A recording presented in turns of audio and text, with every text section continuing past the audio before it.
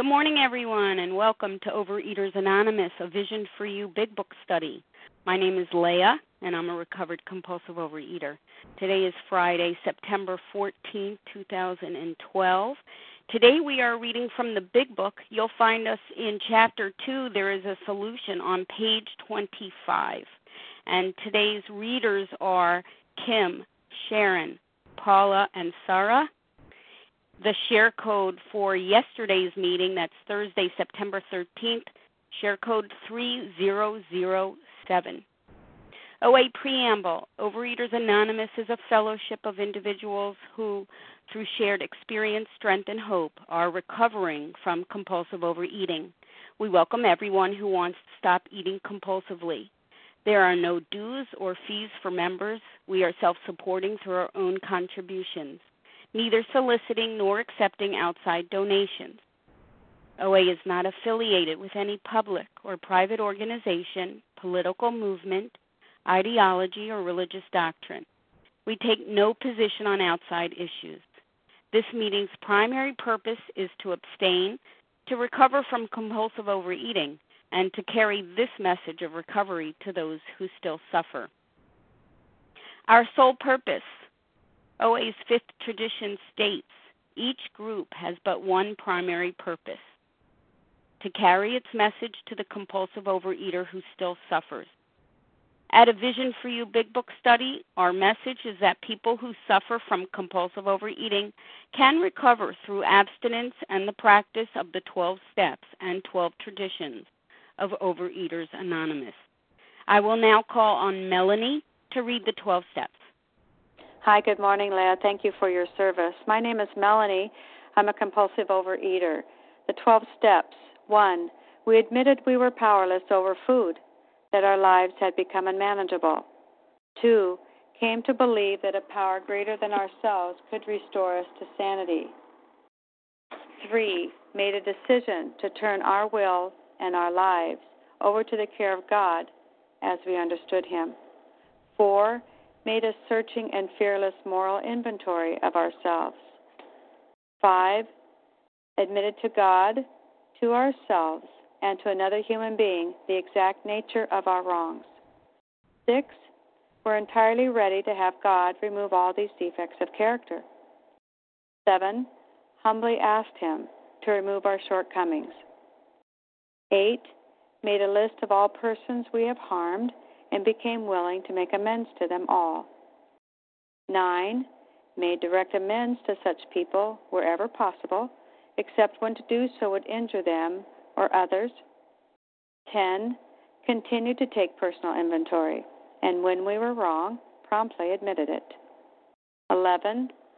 Sought through prayer and meditation to improve our conscious contact with God as we understood Him, praying only for knowledge of His will for us and the power to carry that out. 12. Having had a spiritual awakening as the result of these steps, we tried to carry this message to compulsive overeaters and to practice these principles in all our affairs. And with that, I pass. Thank you. I will now call on Nicole to read the 12 traditions. Good morning, Leah. Good morning, Vision for You. The 12 traditions. 1. Our common welfare should come first. Personal recovery depends upon OA unity. 2. For our group purpose, there is but one ultimate authority, a loving God as He may express Himself in our group conscience. Our leaders are but trusted servants. They do not govern. 3. The only requirement for OA membership is a desire to stop eating compulsively. 4. Each group should be autonomous except in matters affecting other groups or OA as a whole. 5. Each group has but one primary purpose, to carry its message to the compulsive overeater who still suffers. 6. An OA group ought never endorse, finance, or lend the OA name to any related facility or outside enterprise, lest problems of money, property, and prestige divert us from our primary purpose. 7. Every OA group ought to be fully self-supporting, declining outside contributions. 8. Overeaters Anonymous should remain forever non-professional, but our service centers may employ special workers. 9. OA as such ought never be organized, but we may create service boards or committees directly responsible to those they serve. 10. Overeaters Anonymous has no opinion on outside issues. Hence, the OA name ought never be drawn into public controversy. 11. Our public relations policy is based on attraction rather than promotion. We need always maintain personal anonymity at the level of press, radio, film, television, and other public media of communication. 12. Anonymity is the spiritual foundation of all these traditions, ever reminding us to place principles before personalities. Thank you. How our meeting works. Our meeting focuses on the directions for recovery described in the Big Book of Alcoholics Anonymous. We read a paragraph or two from the literature, then stop and share on what was read. Anyone can share, but we ask that you keep your sharing to the topic and literature we are discussing, and that you keep your share to approximately 3 minutes. Singleness of purpose reminds us to identify as compulsive overeaters only. Our abstinence requirement for moderators is 1 year, and for readers is 6 months. There is no abstinence requirement for sharing on topic. This meeting does request that your sharing be directly linked to what was read. We are sharing what the directions in the Big Book mean to us. To share, press star 1 to unmute. Once you are done sharing, let us know by saying pass. Then press star 1 to mute your phone. In order to have a quiet meeting, everyone's phone except the speaker's should be muted. And today we resume our study of the Big Book. We are in the chapter, There is a Solution, on page 25. The last paragraph, beginning with if you are as seriously alcoholic as we were. And I'm going to ask Kim to begin, please. Thank you. Thanks, Leah. If you are as seriously alcoholic as we were, we believe there is no middle-of-the-road solution. We were in a position where life was becoming impossible, and if we had passed into the region from which there was no return from human aid. We had but 2 alternatives. One was to go on to the bitter end, blotting out the consciousness of our intolerable situation as best we could, and the other to accept spiritual help. This we did because we honestly wanted to and were willing to make the effort. Man, I'll introduce myself. Hi, my name is Kim, and I'm a recovered compulsive overeater from South Jersey. And what a powerful paragraph. If you are as seriously alcoholic as we were, so what does that mean? It means that we're not the moderate drinker. We're not the one that can take it and leave it alone. We're not even the hard drinker, the one that goes on binges occasionally, but then simply goes back to being the normal drinker. Now we are seriously alcoholic. We were in a position where life was becoming impossible. At this point, the food was dictating my entire day. It was my last thought before I went to bed. It was my first thought when I went up, and every decision I made throughout the day was because of the food. Those 4 horsemen from A Vision for You, terror, bewilderment, frustration, and despair, was my normal life. We believe there is no middle-of-the-road solution. I love the example, as a compulsive overeater, if I go to a vending machine and my favorite binge food is $1, what do I think is going to happen if I put in 50 cents? Nothing. I'm not going to get half the binge food. But if I put in 80 cents, nothing's going to happen. I can put in 99 cents, and I'm still not going to get that binge food. But yet when we come into OA, so many of us think, well, if I'll put in a 50% effort, I'll settle for a 50% return. I'll even put in an 80% effort, and I get a 50% return, that's fine. But if you are as seriously a compulsive overeater as I am, there is no middle-of-the-road solution. We need to surrender to this process 100%. And with that, I pass. Thank you, Kim. Would anyone else like to comment on this paragraph? This is Janice. Good morning, Janice. Go ahead. Thank you, Leah. Thank you very much. Good morning, Vision for You. My name is Janice. I am a recovered compulsive overeater. Thank you, God. If you were as seriously alcoholic as we were, as we were. You know, this is the first 100 recovered alcoholics talking to us here. So we're getting good experience, both before and after. So they're saying if you are as seriously alcoholic as we were, and what does it mean to be as seriously alcoholic as we were? You know, if I'm the kind of compulsive overeater of that variety, then I have that twofold disease, and I know it. And I know it.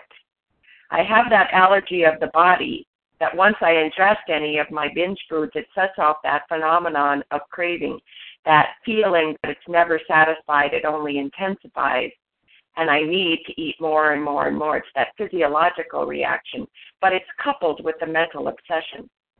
And the mental obsession keeps me picking up again and again and again. And that mental obsession, coupled with that physical allergy, took me to that place where life was impossible. Where life was impossible, it permeated every area of my life. So I had to identify. Am I one of these or not? And if you are, like I discovered I was, then there was no middle of the road solution, because I had been trying every middle of the road solution I could. Every middle of the road solution I could. But I didn't know they were middle of the road solutions until I was approached by someone in whom the problem had been solved. And that's what the big book is teaching us there. Because if we had passed into that place where there was no turning back, where my human aid or anyone else's human aid, no doctor, no psychiatrist, no psychologist, no one could bring me back from the brink of where I was. But here we emphasize the spiritual solution, because that was my spiritual answer. That's what was going to bring me back. And otherwise, I was just going to be one of those people fumbling and bumbling and stumbling along to the bitter end, and making everyone around me miserable as well. You know, so thank God for this information. My intolerable situation could be turned around if I would accept spiritual help. And with that, I'll pass. Thank you, Janice. Would anyone else like to comment on this paragraph? Hi, this is Melanie. Melanie, please go ahead. Hi, good morning. My name is Melanie. I'm a compulsive overeater. Same few lines I'd like to talk about.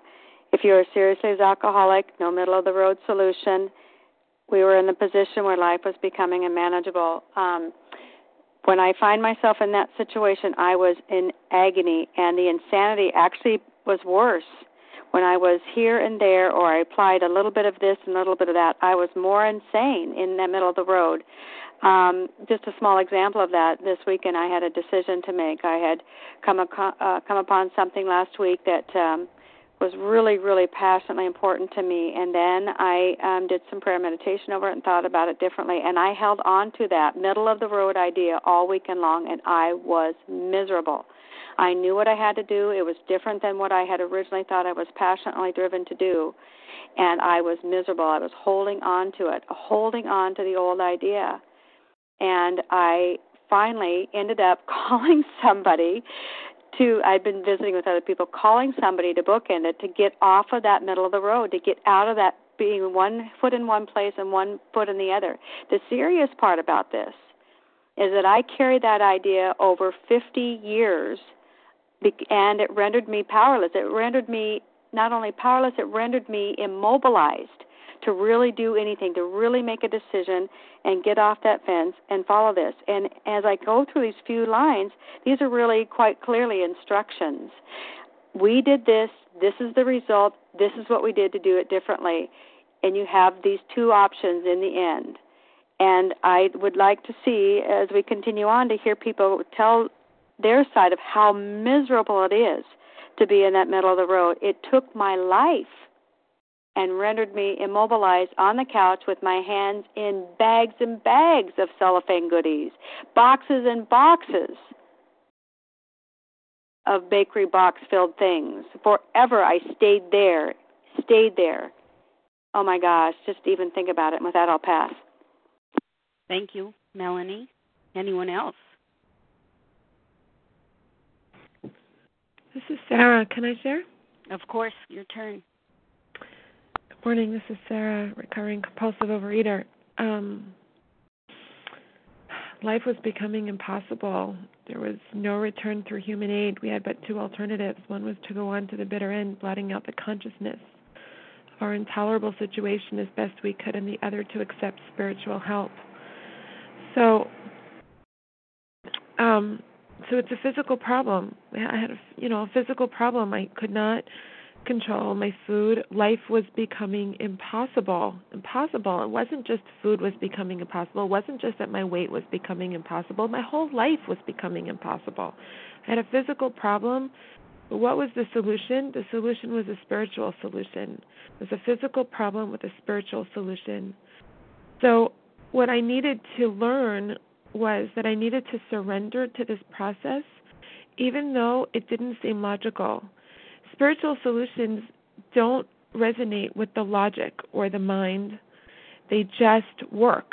And I needed to humble my own thinking and my own human limited thinking, my own limited human aid that I was relying on anywhere and everyone and anywhere, and trust that that the spiritual solution, spiritual help, was going to solve my physical problem, it was going to solve my obsession of the mind, it was going to solve all of my problems. So the question I kept asking was, how can spiritual help solve my physical problem? I just didn't understand it. And I learned that I don't have to understand it, because there's only two choices. Either to ignore the truth that I have a problem and continue my insane life doing the same thing, expecting different results, and blot out the consciousness of my intolerable situation as best I could, and just keep doing the same thing and get the same results, or I had to surrender my human will and my human understanding and follow good, orderly directions. I needed to follow God, good, orderly directions, even though I don't understand them.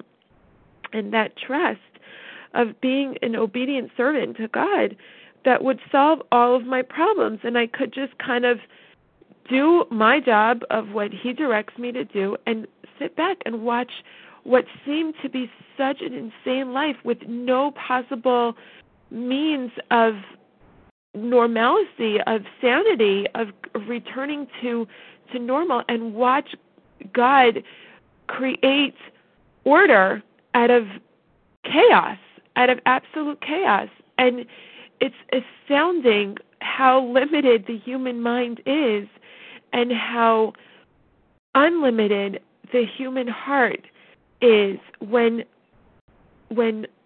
really taken, when it's understood and not understood, when it's surrendered, when the heart surrenders to the will of God and is directed by good, orderly directions, God can do what I could never do for myself. The spiritual solution solves my physical problem, all my problems, and it's astounding. And I don't have to understand it.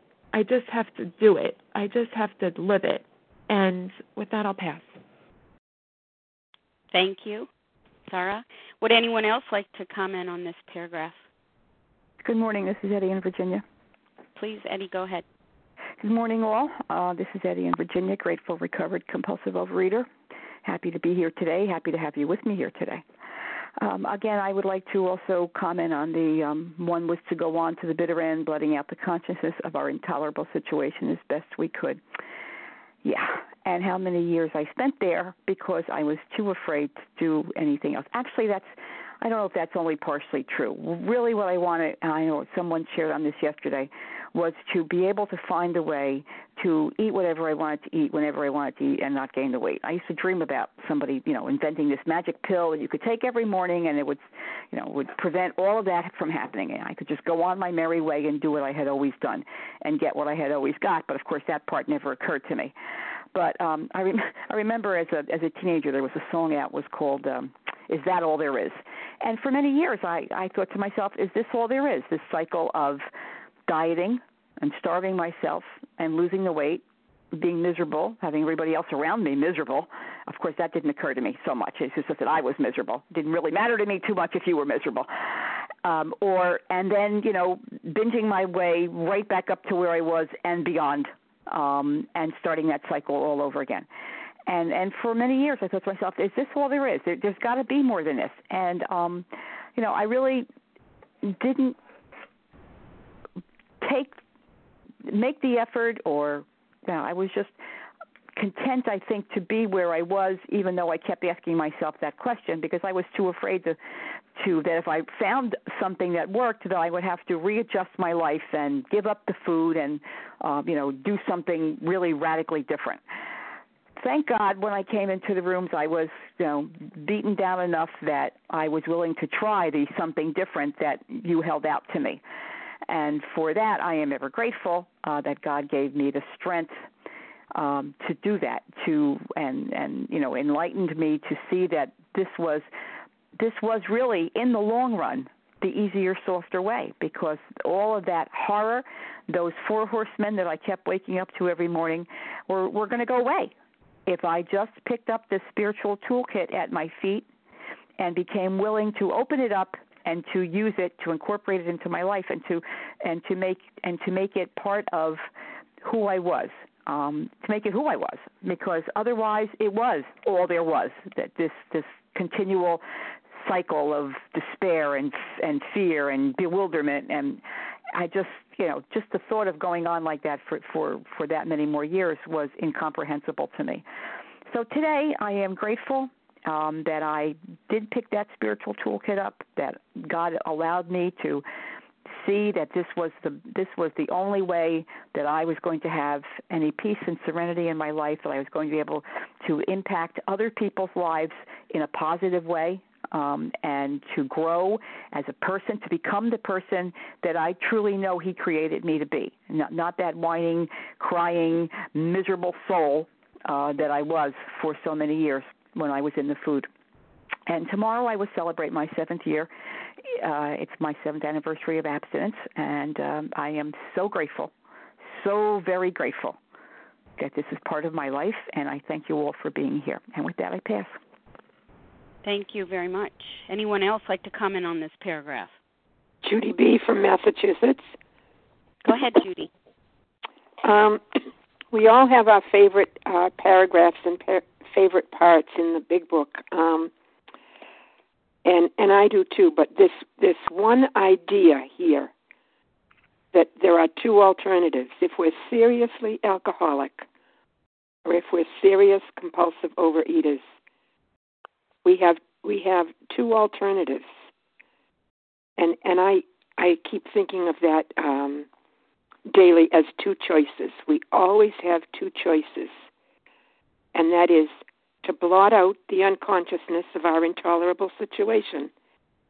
When we feel pain, when we feel that we just can't keep going, we have a choice. We can use the food that we insanely believe will help us, or we can go to the God of our understanding, accept the spiritual help. And over the last month, I was facing an intolerable situation. I was grieving beyond belief. And for a few split seconds, the idea that food might make this more tolerable would come into my mind. And thank goodness that my mind has been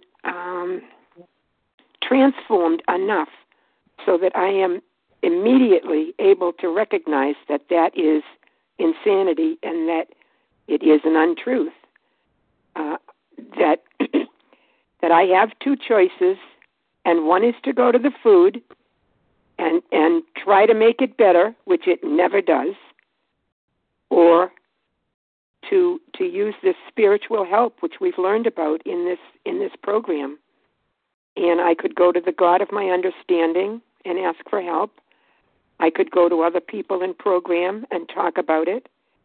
And it just, I'm going to read that last sentence. This week, this we did because we honestly wanted to and were willing to make the effort. It does take effort to do that, because when we're that deep in misery, we want relief. And the kind of relief that I used to take in food did not work. And thank goodness I can remember that at this point. And I was willing to make the effort to continue to work this program and to talk to others and keep going. So I just, beside this paragraph, I have written 2 choices, and those words just keep coming to me over and over and over during the day, and even when I'm talking with people who are struggling. Thank goodness I'm not struggling most of the time. Now it's just the obsession has been lifted, and I am so grateful for that. And I can share with others that we have 2 choices. You know, we can go to the food and blot out what we're feeling, or we can accept this spiritual help that the program gives us. And I'm so grateful for that. With that, I pass. Thank you. Thank you. My name is Leah. I'm a recovered compulsive overeater. I, too, would like to comment on this statement here. We were in a position where life was becoming impossible, and if we had passed into the region from which there is no return through human aid, we had but 2 alternatives. One was to go on to the bitter end, blotting out the consciousness of our intolerable situation as best we could, and the other to accept spiritual help. Again, this book is penned by those who are experienced. They were seriously alcoholic, and now the problem had been solved for them. These are people who are writing through experience, and they're telling me that I have but 2 alternatives, that once I've accepted step 1, and of course step 1, we admitted we were powerless over food, that our lives had become unmanageable, and my life had become unmanageable. You know, my life had become unmanageable. When I came here, I was a broken young woman. I was an empty shell of a human being. I had been caught in the tangled web of compulsive overeating for nearly 2 decades. You know, this disease was torture. Once I accepted step 1, you know, that admitted powerless over food, that my life had become unmanageable, I realized through the teaching in this text that to continue compulsive overeating like I was doing meant disaster. It meant torture. It meant continued suffering. But so did continuing to rely entirely on myself to stop compulsive overeating. That wasn't working either, no matter how hard I tried. So if I knew I couldn't rely on myself, then my choices narrowed down to either relying on some power greater than myself or being doomed to a compulsive overeater's death. That's what it boiled down to. The big book says these aren't easy alternatives to face, but they're the only alternatives I got. There is no door number 3. There is no door number 3. God came to me through the wound. God came to me because there was enough pain and suffering and degradation that I needed to seek and accept this spiritual help. See, there is no spiritual part of the program. The entire program is spiritual.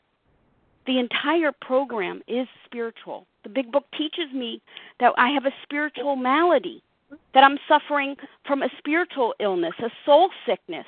It's manifested through compulsive overeating, but it is a gangrene of the spirit. And when that soul sickness, when that spiritual malady is overcome, I will be restored to sanity. And that's exactly what happened. But I had to understand there was no door number 3 for someone like me. No door number 3.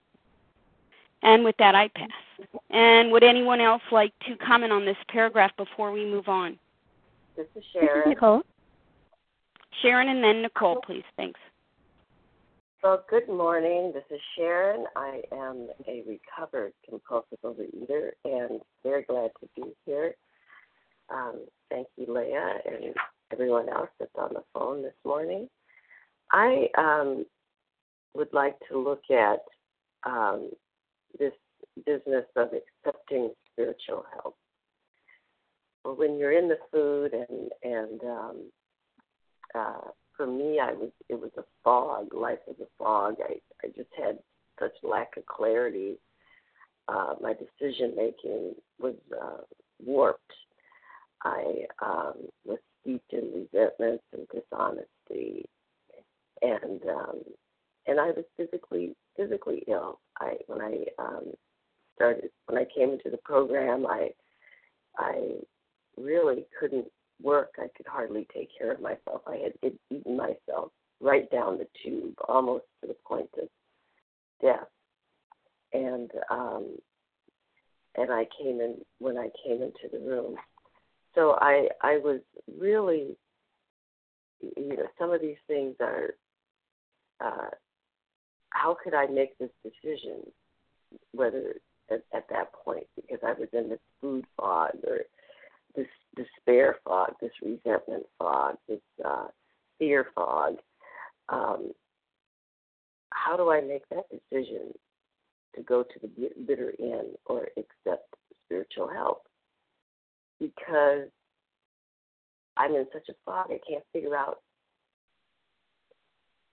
how to even begin to accept spiritual help. What does that look like? Let me think about this. Let me figure it out. Which is, my first input. My first thing is, let me figure this out. And how do you do that when your brain is in a food fog? Now, going on to the bitter end, I don't even have to make a choice for that. I just keep doing what I'm doing, and the bitter end will meet me.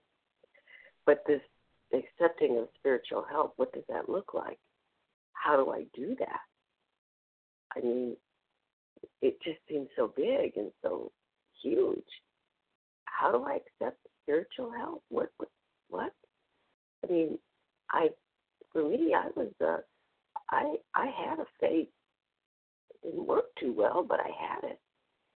I had a belief in a power greater than me. Why wasn't I recovered? Why was I still a desperate addict when I had so much belief and so much desire to do the right thing in life? So my figuring it out, I couldn't get there. I couldn't, from where I was, I couldn't even understand what it meant. I didn't understand how to get there. So how do we get there? From addiction and despair to accepting the spiritual help. And what I think about is where it says in chapter 3 that there is a solution. Well, no, wait a minute. Well, excuse me, I don't know exactly where it says it, but it says that we throw ourselves headlong, and some others might be able to tell me where that is, but we throw ourselves headlong into this program. Headlong. It's just like when you throw yourself headlong, gravity takes over and pulls you into it. You don't have to do anything. You don't have to do anything except to just jump into it, except to just fall forward, to just go into it. With we all believe in gravity. We know that if we fall, or there's a ground that's going to catch us, and that gravity is going to pull us down. So these forces are at work, and they're operating. And we have enough belief to believe in that. When we accept spiritual help, it's very similar to that. We throw ourselves headlong into the spiritual program of recovery. We don't even know what step 2 is at that point. All we know is that our life has become unmanageable, and we're told that the hoop that we have to jump through is bigger than we think. So all we have to do is fall into it. And that process is the step 2 process. That is doing it. That is the beginning of our spiritual recovery. It's that little leap, that just allowing it to happen, accepting that there is a way, reaching out for it. And that is the beginning of our spiritual recovery. And with that, I pass. Thank you. Nicole, please. Hi, Vision for You. This is Nicole, gratefully recovering compulsive overeater. Just a quick comment here. The 2 words that just keep popping out at me are impossible and intolerable. And when I look back on how I used to diet, run from diet to diet, and exercise my brains out, and just the reactions of my friends and family, when I was in it, I didn't recognize really just how intolerable and impossible it was. I kept trying to claw my way out of it. I really didn't realize I was trying to do something impossible by controlling this with my own human effort and seeking the aid of others. And what I think is so cool is my friends and family that were so used to seeing me miserable, tired, and resentful when I was on a diet because I always felt deprived. Now, when I'm with them and they might be eating something that I can't, I have a peace that really passes human understanding, that I can sit there, carry on a conversation, and not dwell inwardly on the fact that I cannot be eating that. And it's so apparent that I take notice of that. Like, I take notice of my reaction towards things now and not the deprivation of things. When friends and family, when I first started the program, and they would be very apologetic if they took out something in front of me, and they knew the old Nicole would be like, "Oh, I can't have that." Now I just say, "No, I'm not. I don't need to run away from it, and I don't need to avoid it. It's nothing to me. It doesn't speak to me any longer." And so I'm just very grateful to God for bringing this program into my life, and I want to encourage anyone out there that is just beginning to just stick with it and work those steps and let God help you. With that, I pass. Thank you. Let's continue in our text with the next paragraph. And Sharon, please. Good morning. This is Sharon, a recovered compulsive overeater. And a certain American businessman had ability, good sense, and high character. For years, he had floundered from one sanitarium to another. He consulted with the best-known American psychiatrist. Then he had gone to Europe, placing himself in the care of a celebrated physician, the psychiatrist Dr. Jung, who prescribed for him. Though experience had made him skeptical, he finished his treatment with unusual confidence. His physical and mental condition were unusually good. Above all, he believed he had acquired such a profound knowledge of inner workings of his mind and its hidden springs that relapse was unthinkable. Nevertheless, he was drunk in a short time. More baffling still, he could give himself no satisfactory explanation for his fall. And I'll stop there. This is a very interesting story, and it's, as I read it, I'm seeing myself when I first came to OA and got recovered. You know, I came in a fit of tears and despair and got recovered right away, and I was going to just do everything I can. I threw myself headlong into it, actually, but I still had so much ego that I was I could not believe that there were people that had been around the rules for 20 years, 15, 18 years. I'm like, what is wrong with these people? I mean, just get over it. Just work it and move on.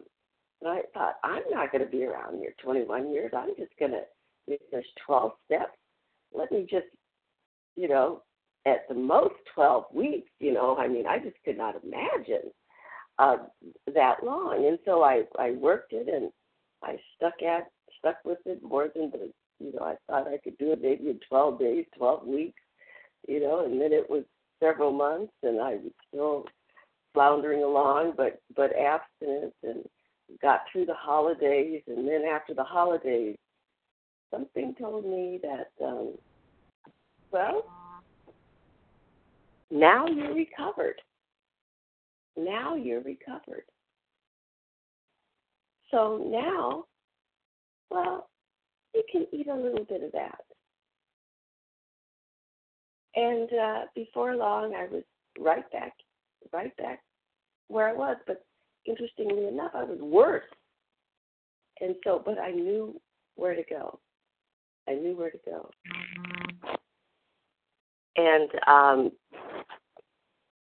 so that was what let me know that I had to stick with this, and I had to keep working this program, because I wasn't going to just this is my lifeline. This program of recovery is my lifeline, and I'm not going to get away from it, and I don't want to ever get away from it. And then I want to also speak briefly about this baffling. He was drunk in a short time. More baffling still, he could give himself no explanation for his fall. The thing that stands out to me is before, Bill said that we had two solutions, either to go on to the bitter end or to accept spiritual help. And we see here that there's no indication that this American businessman had accepted spiritual help. What he did accept was that he had unusual confidence. Now, this unusual confidence he had in himself. He had a lot of ego. He had puffed himself up. He said, I can do it now. I've got everything I need. Just like when my ego told me that I could do this and I could do that, and I hadn't really surrendered. I hadn't really accepted that spiritual help. And that's why this man ended up failing, is because he really hadn't grasped. He really hadn't let go and accepted spiritual help. And with that, I pass. Thank you, Sharon. Anyone else like to comment on this paragraph, please? This is Janice. It's Katie. Thank you. Me first, Leah? Please go ahead, Janice. Thank you. Okay, we're going to be told a story here of a certain American businessman. And I love the explanation of what happened to Roland Hazard, because I could relate. This businessman had ability, good sense, and high character. He was well-equipped, you would think. Well-equipped. But he was finding himself floundering, going from one sanitarium to another, because he could not stay sober. He could not stay away from the drink. But he went to be treated by a world-famous psychiatrist, Dr. Young, and he came out of that thinking, now I know the workings of my inner mind. I have the reasons for everything. I now know with unusual confidence who I am. And his physical and mental condition when he came out were unusually good, and he believed he had acquired such a profound knowledge, self-knowledge of the workings of his inner mind.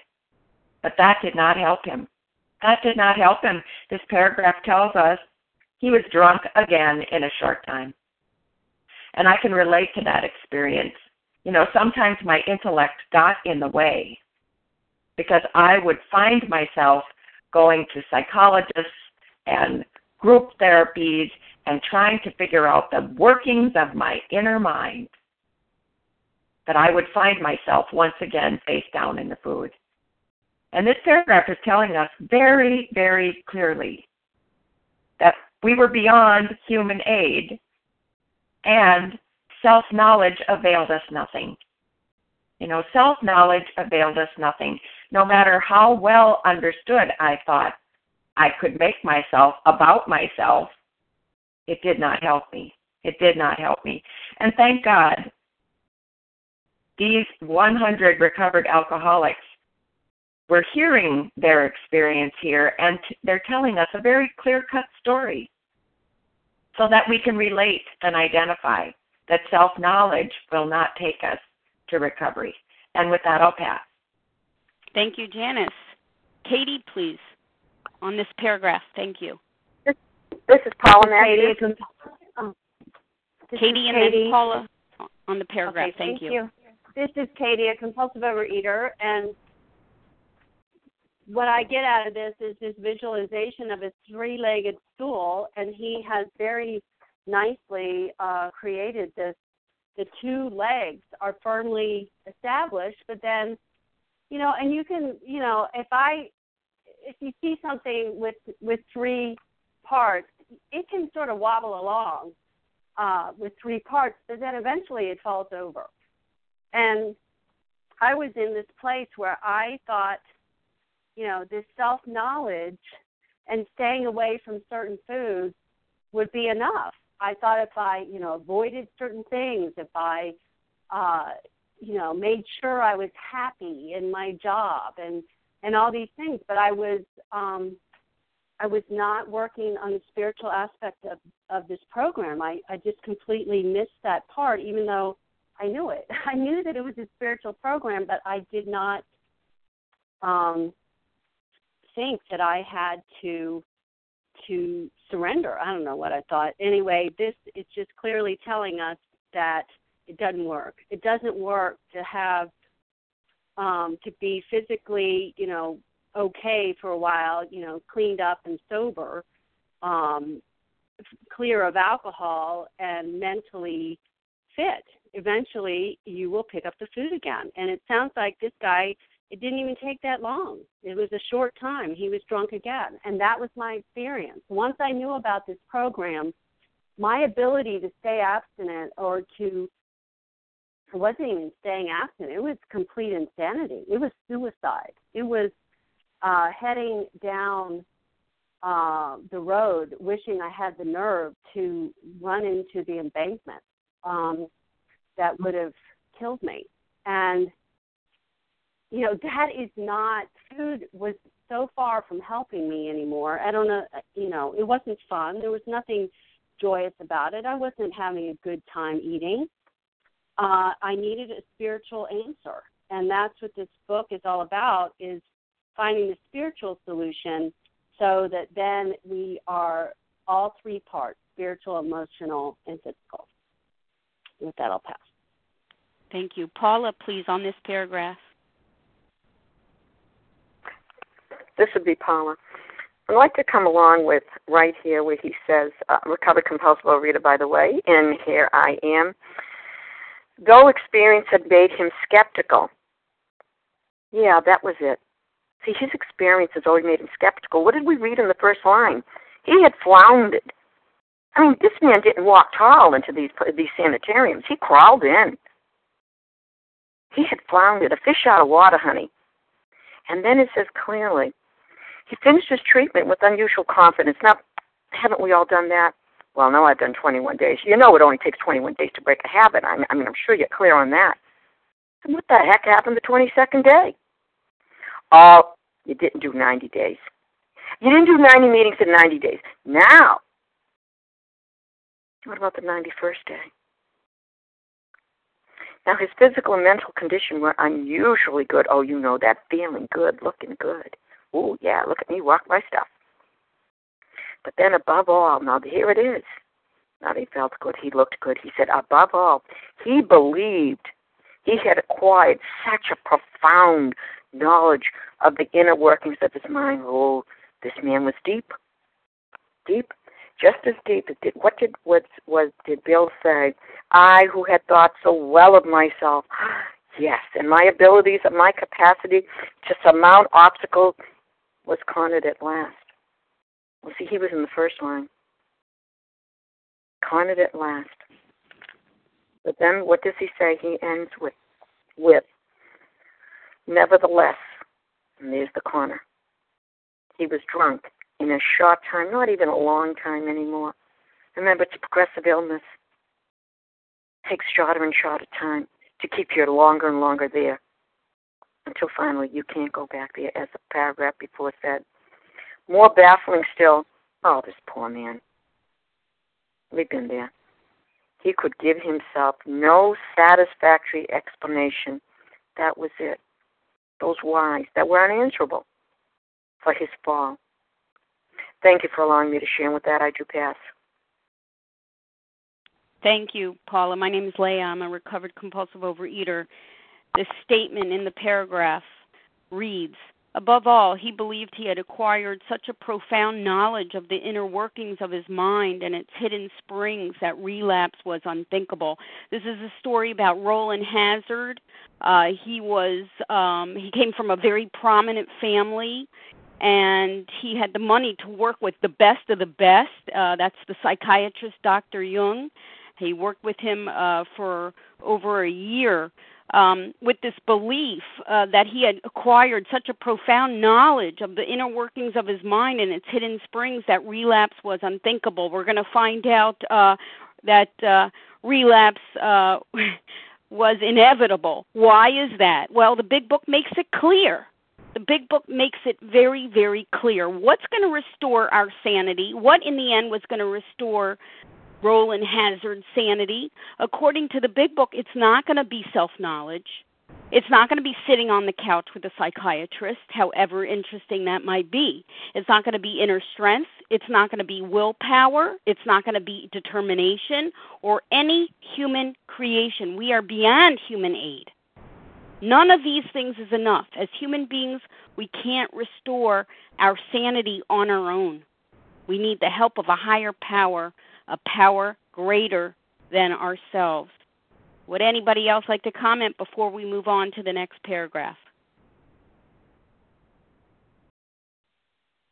Okay, so I'm going to ask Paula to read the next paragraph. Yes, Leah. Linda from Connecticut. May I go ahead? Go ahead, Linda. Another thing that strikes me is self-knowledge. I got a lot of self-knowledge just being in the rooms. I've been around a long time. And I got a lot of knowledge of the steps. That was intellectual. I could recite them, but it's not that kind of step work. It's actually working the steps with a sponsor. And that opens up, as we read earlier, I believe, the fourth dimension. And that is, to quote somebody earlier, astounding. That is truly astounding because I'm not nuts anymore. Thanks. Thank you, Linda. Now we'll return to Paula, please, with the next paragraph. This would be Paula, recovered compulsive overeater. So he returned to the doctor, whom he admired, and asked him point blank why he could not recover. He wished above all things to regain self-control. He seemed quite rational and well-balanced with respect to other problems, yet he had no control whatever over alcohol. Why was this? I will share briefly here. We've all been there. And you shook your head, how could this be? So then again, he returned to the doctor. Okay, so put pride aside, whom he admired. He says, he really admired this man, and well, he should have. The man was so just a very, very prominent psychiatrist. And he asked him point blank, okay, this is it. I don't want all the details. Just tell me why. Why can't I recover? That's all. Just answer me that question. And then he says he wished above all things to regain self-control. Honey, wishes don't matter anymore. Don't matter what you wish. My brother always says if wishes were horses, we would all ride. Oh, Lordy, we would. But they're not. He seemed quite rational and well-balanced with respect to other problems. Yeah, and that was it. But this is the one that would take him down. Yet he had no control whatever over alcohol. Take that first drink, and it took him every time. And then he ended with a question again. Why was this? Why was this? Haven't we all had those days and those moments and those mornings? Thank you for allowing me to share. And the answer will be presented. Thank you. And I will pass. Thank you so much. And we'll close with that, please. And we're going to thank everyone for their participation in the meeting this morning. Thank you to everyone who has shared. We will now close with the reading from the Big Book on page 164, followed by the Serenity Prayer. Sarah, could you please read from page 164? Thank you. Our book is meant to be suggestive only. We realize we know only a little. God will constantly disclose more to you and to us. Ask Him in your morning meditation what you can do each day for the man who is still sick. The answers will come if your own house is in order. But obviously you cannot transmit something you haven't got.